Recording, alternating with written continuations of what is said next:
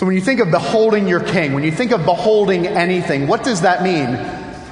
The word behold simply means to see or to look upon something that is remarkable, to look or to see something that is absolutely unbelievable.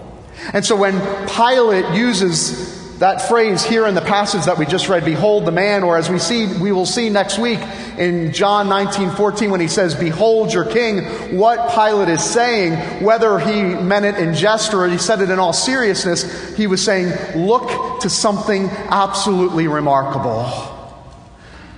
When the scriptures tell us to behold your king, Jesus, the King of the Jews, the scripture is beckoning us to say, look and see something that is absolutely remarkable or unbelievable. Think about that thing in your life that you have looked upon, whether it be a sporting event or a place in nature or a place that you have traveled to or something that you've seen on TV or your first child or whatever it might be. You can have that image in your mind of something absolutely remarkable.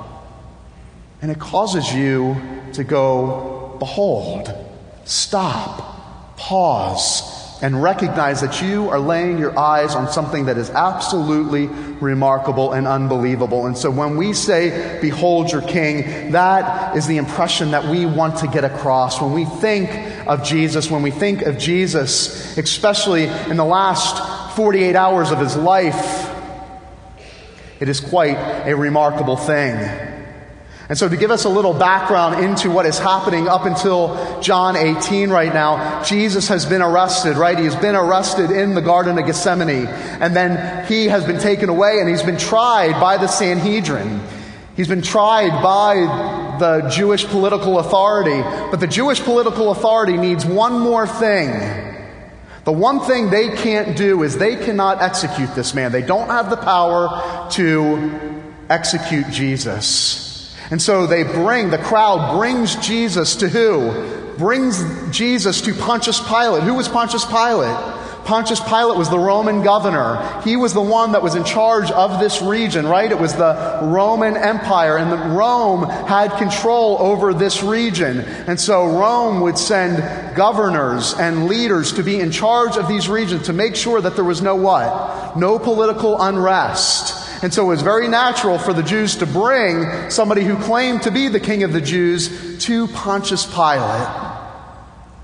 And they only wanted one thing. They wanted his life. They wanted him to be put to death. And so that's what they're after here in John 18, the passage that we read today. Only Rome could sanction capital punishment. And so what I want to do this morning as we introduce this series, Behold Your King, I want us to look at two things this morning in this passage. Two remarkable things about this Jesus. Two remarkable things about this king. The first remarkable thing we see, it's in verse 33 through 37. We see that he is a revolutionary. We see that he's a revolutionary. What do I mean by that? When Pilate asked him in verse 33, are you the king of the Jews? Is he asking him a theological question or a political question? Strictly political. Pontius Pilate could care less about the theology behind the question. He could care less about the theology behind the idea that he was claiming to be the king of the Jews. The only thing Pontius Pilate wanted to know is, hey, is this whole thing true? That you're stirring up some kind of controversy behind the scenes? I mean, that can't be, right? Because in Pontius Pilate's mind, he needed to reconcile the fact that there was only one king, and it was Caesar. There was only one leader. There was only one person that was going to have the claim to the kingdom at all, and it wasn't Jesus. And so when Pilate asks him this question, is not theological, it's a political question, and he wants to make sure you're not really the king of the Jews. But Jesus answers, do you say this on your own accord, or did others say this to you about me? But I love Jesus. He goes on to say in verse 36, my kingdom is not of this world. So what is he saying in that statement? He's saying on the one hand, yes, I am a king, and yes, I have a kingdom, but he's saying, but it's not of this world. And what does Jesus mean by that? When Jesus says that, yes, I have a kingdom, but it's not of this world, what is he trying to say?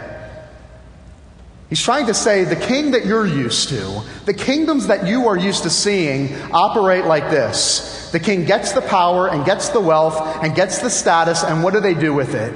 They forever crush anybody in opposition to them who will stand in their way.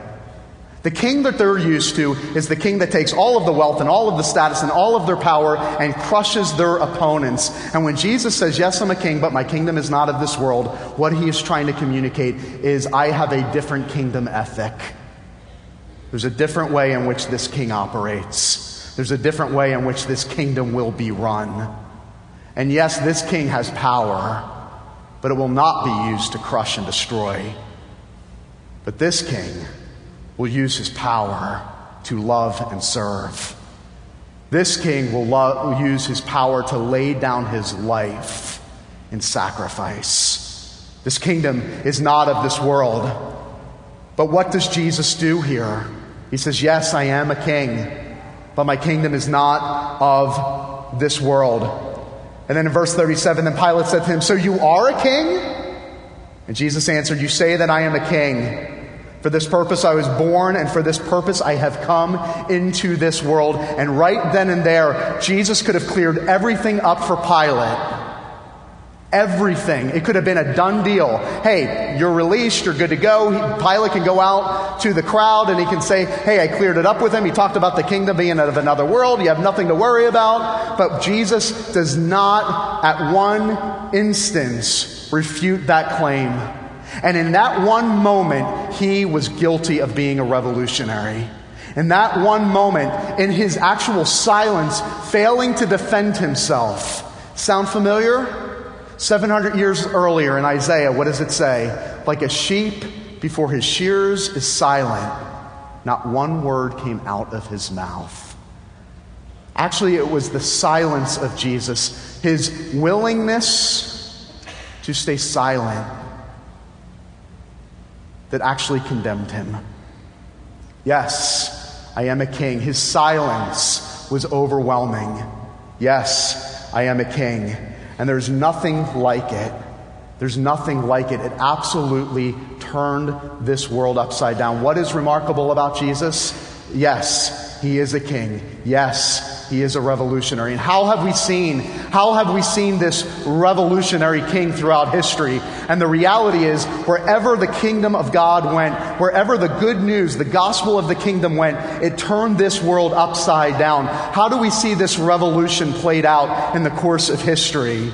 Well, it starts where? It starts in Galilee. What does the Gospel of Matthew tell us? That Jesus went from village to village doing what? Preaching the good news of the kingdom. That there is a kingdom, but there's good news that accompanies this kingdom. And what's the good news of the kingdom of God? That the blind will see, that the lame will walk, that the poor have the gospel preached to them. It is a different kingdom ethic, and wherever the revolution of the kingdom of God went, it transformed the entire world, but not by destruction and not by force, but by love and service. And how do we see this played out in history? We think about the culture at the time and the society at the time. It was a what? It was an ancient Greco-Roman world. Think about women at the time. If you were to go to any Roman-occupied village at the time, ratios looked a little like this: 150 men to about 110 women. Why? Because men at the time, fathers at the time, had the freedom. If they really didn't want their daughters, they could simply discard them. But when the Christians started to move into those villages, when the kingdom of God started to be advanced, guess what happened? The Christians said, that's not how it works around here. Not on our watch. And they started to bring women into their homes. They started to love women and validate women. And they began to say, no. Women are created in the image of God. And these little girls have just the same amount of worth and value as the little boys do. And what started to happen? Women started to flock to the church as a sanctuary. It became the only safe place in the entire world where women could find refuge and hope and a future. What happened with the kingdom of God with widows? Do you know in the ancient Greco-Roman world that a widow had to be married within 2 years? The government said it doesn't matter if you love the man, it doesn't matter if you want to be married to the man, you have to be married within 2 years because the government is not going to take care of you. But what did the Christians do?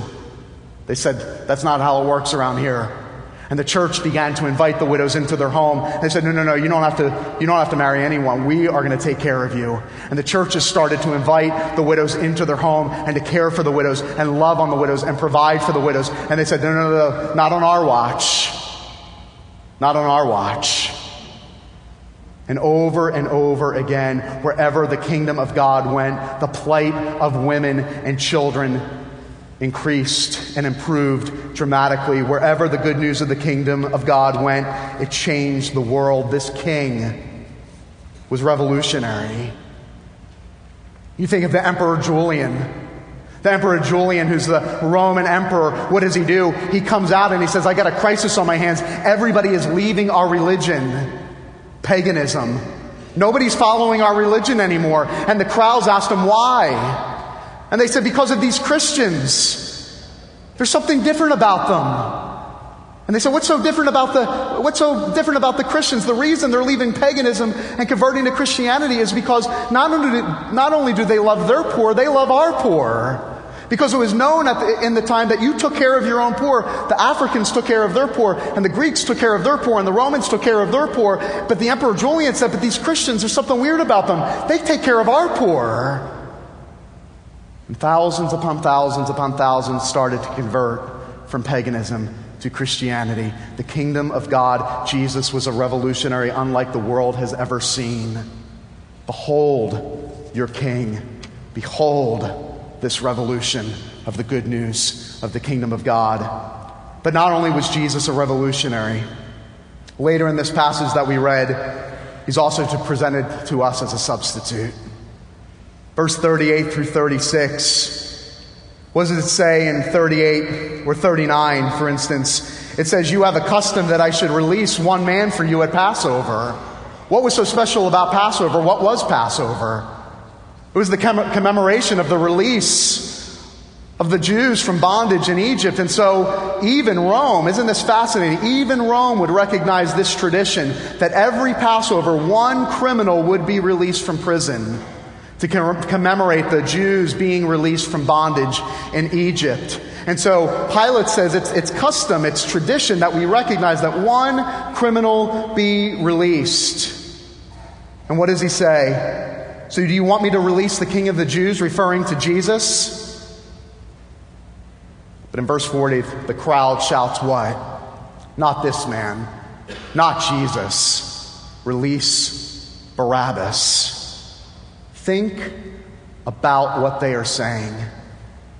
It says Barabbas was a robber. And that language is nice there. Really, he was a robber that murdered. The other Gospels tell us that he was that the way he robbed people was murdering people. This man was a criminal. This man was sentenced to death. This man was vile. This man was guilty. There was no trial left for Barabbas. You have to understand, this was a done deal. It wasn't like he was waiting his sentence. Barabbas was in his cell waiting for execution. He had killed people and robbed people and destroyed people. He was an insurrectionist and a revolutionary, and he was sentenced to death. But think about what they are saying. Not Barabbas, or not Jesus, but Barabbas. Think about what they're saying. We want the guilty, the vile, the criminal, the murderer. We want him released. And in return, we want the innocent one, the pure one, the righteous one. We want him condemned to death. Historians tell us that when a prisoner or a criminal was to face execution, that they would, in Rome, as you know that you were put to death by crucifixion, they would prepare your cross days in advance.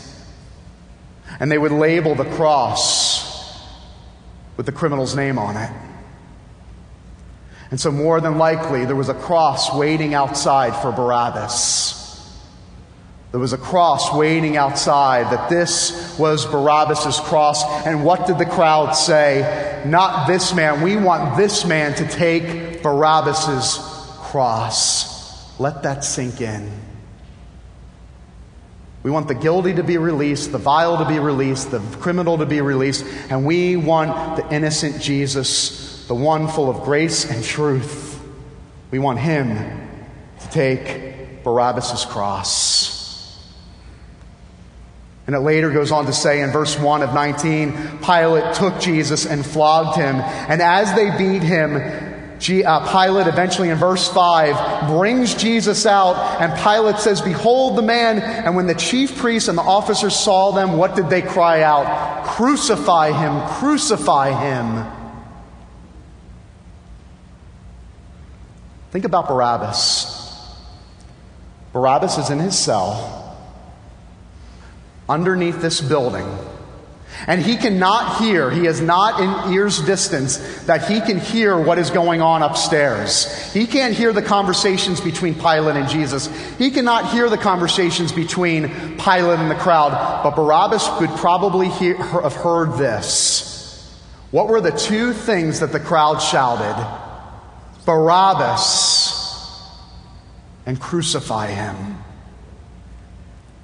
And could you imagine Barabbas waiting his execution, hearing the guard come downstairs, hear the key open the gate, ready to be led out to be executed, and the guard say, "Barabbas, you are free to go. You are released." Could you imagine being in a prison like that? Condemned and guilty, sentenced to death, and someone saying you're free. Well, for those that are in Christ this morning, you should know. You should know that feeling. Because Jesus didn't take Barabbas' cross. Jesus took your cross. Jesus just didn't take Barabbas' place. He took your place. You see, the miracle of the gospel, the miracle of the kingdom of God, the miracle of Easter is that there was a man, Jesus Christ, who was perfect, that took on your sin and your guilt and your shame and your cross and your punishment and your execution for you. So that the guard comes in and maybe for the very first time this morning and says, "I know life is tough. I know life is heavy. I know life is burdensome. But there is one that speaks to you this morning and says, you are free. You are free." You see, we are the ones that are condemned and set free. And you are Barabbas. And Jesus took your cross. In closing, this morning I talked about how the kingdom of God changed the world. Well, between 500 and 700 years after the time of Christ, there's 3 plagues that devastated the known world at the time. And these plagues wiped out about 25% of the population. Imagine 5 million people being wiped out of the state of Florida. But a quarter of the population wiped out because of these 3 plagues. And the story was the same. In every region where these plagues hit, what were people doing? People began to flee. Pack their bags, pack their belongings, and they move on. They began to flee. But the testimony from every area was this. There was one group that didn't flee, and it was the Christians. While people were literally fleeing from the town to escape the plague, the Christians were actually moving in. They were building and setting up makeshift hospitals. The people were looking at them, scratching their heads, saying, "You're going to get sick, you're going to die." And the Christians in droves began to come in to care for the sick and to nurse the sick. There's this incredible story in the capital city of the Byzantine Empire in Constantinople. They developed what is known as one of the first hospitals. And the testimonies that came out of that hospital is that as the Christians began to care and nurse and try to bring back to life those that were dying from the plague, that the Christians, because nobody was caring for them, actually took on the plague themselves. And the plague began to be transferred to the Christian in order for their neighbors to live. Think about that. Think about that. The Christians took the sickness of their neighbors into themselves, and they died in order for their neighbors to live. Jesus takes our plague, our sin and our shame and our guilt, and was put to death so that we could live. I recently heard somebody preaching on this passage, and as they were reading the scripture before their sermon, as they got to the words, "Crucify him," they began to weep, and they had to sit down. So overwhelmed by the beauty of substitution. So overwhelmed that Jesus took our cross. So overwhelmed of that good news. Do you know him? Do you know this Jesus? This one who lived the perfect life, who died on the cross for your sins, who took your shame and your guilt and your burden to the cross in your place. Do you know him today? Today could be a day that changes your life forever, knowing there is one, a king, and his name is Jesus, who loves you and looks upon you because of his work and says, "I love you and approve you with my favor as if you are my own son, as if you are my own daughter." May you find rest and hope in that good news this morning.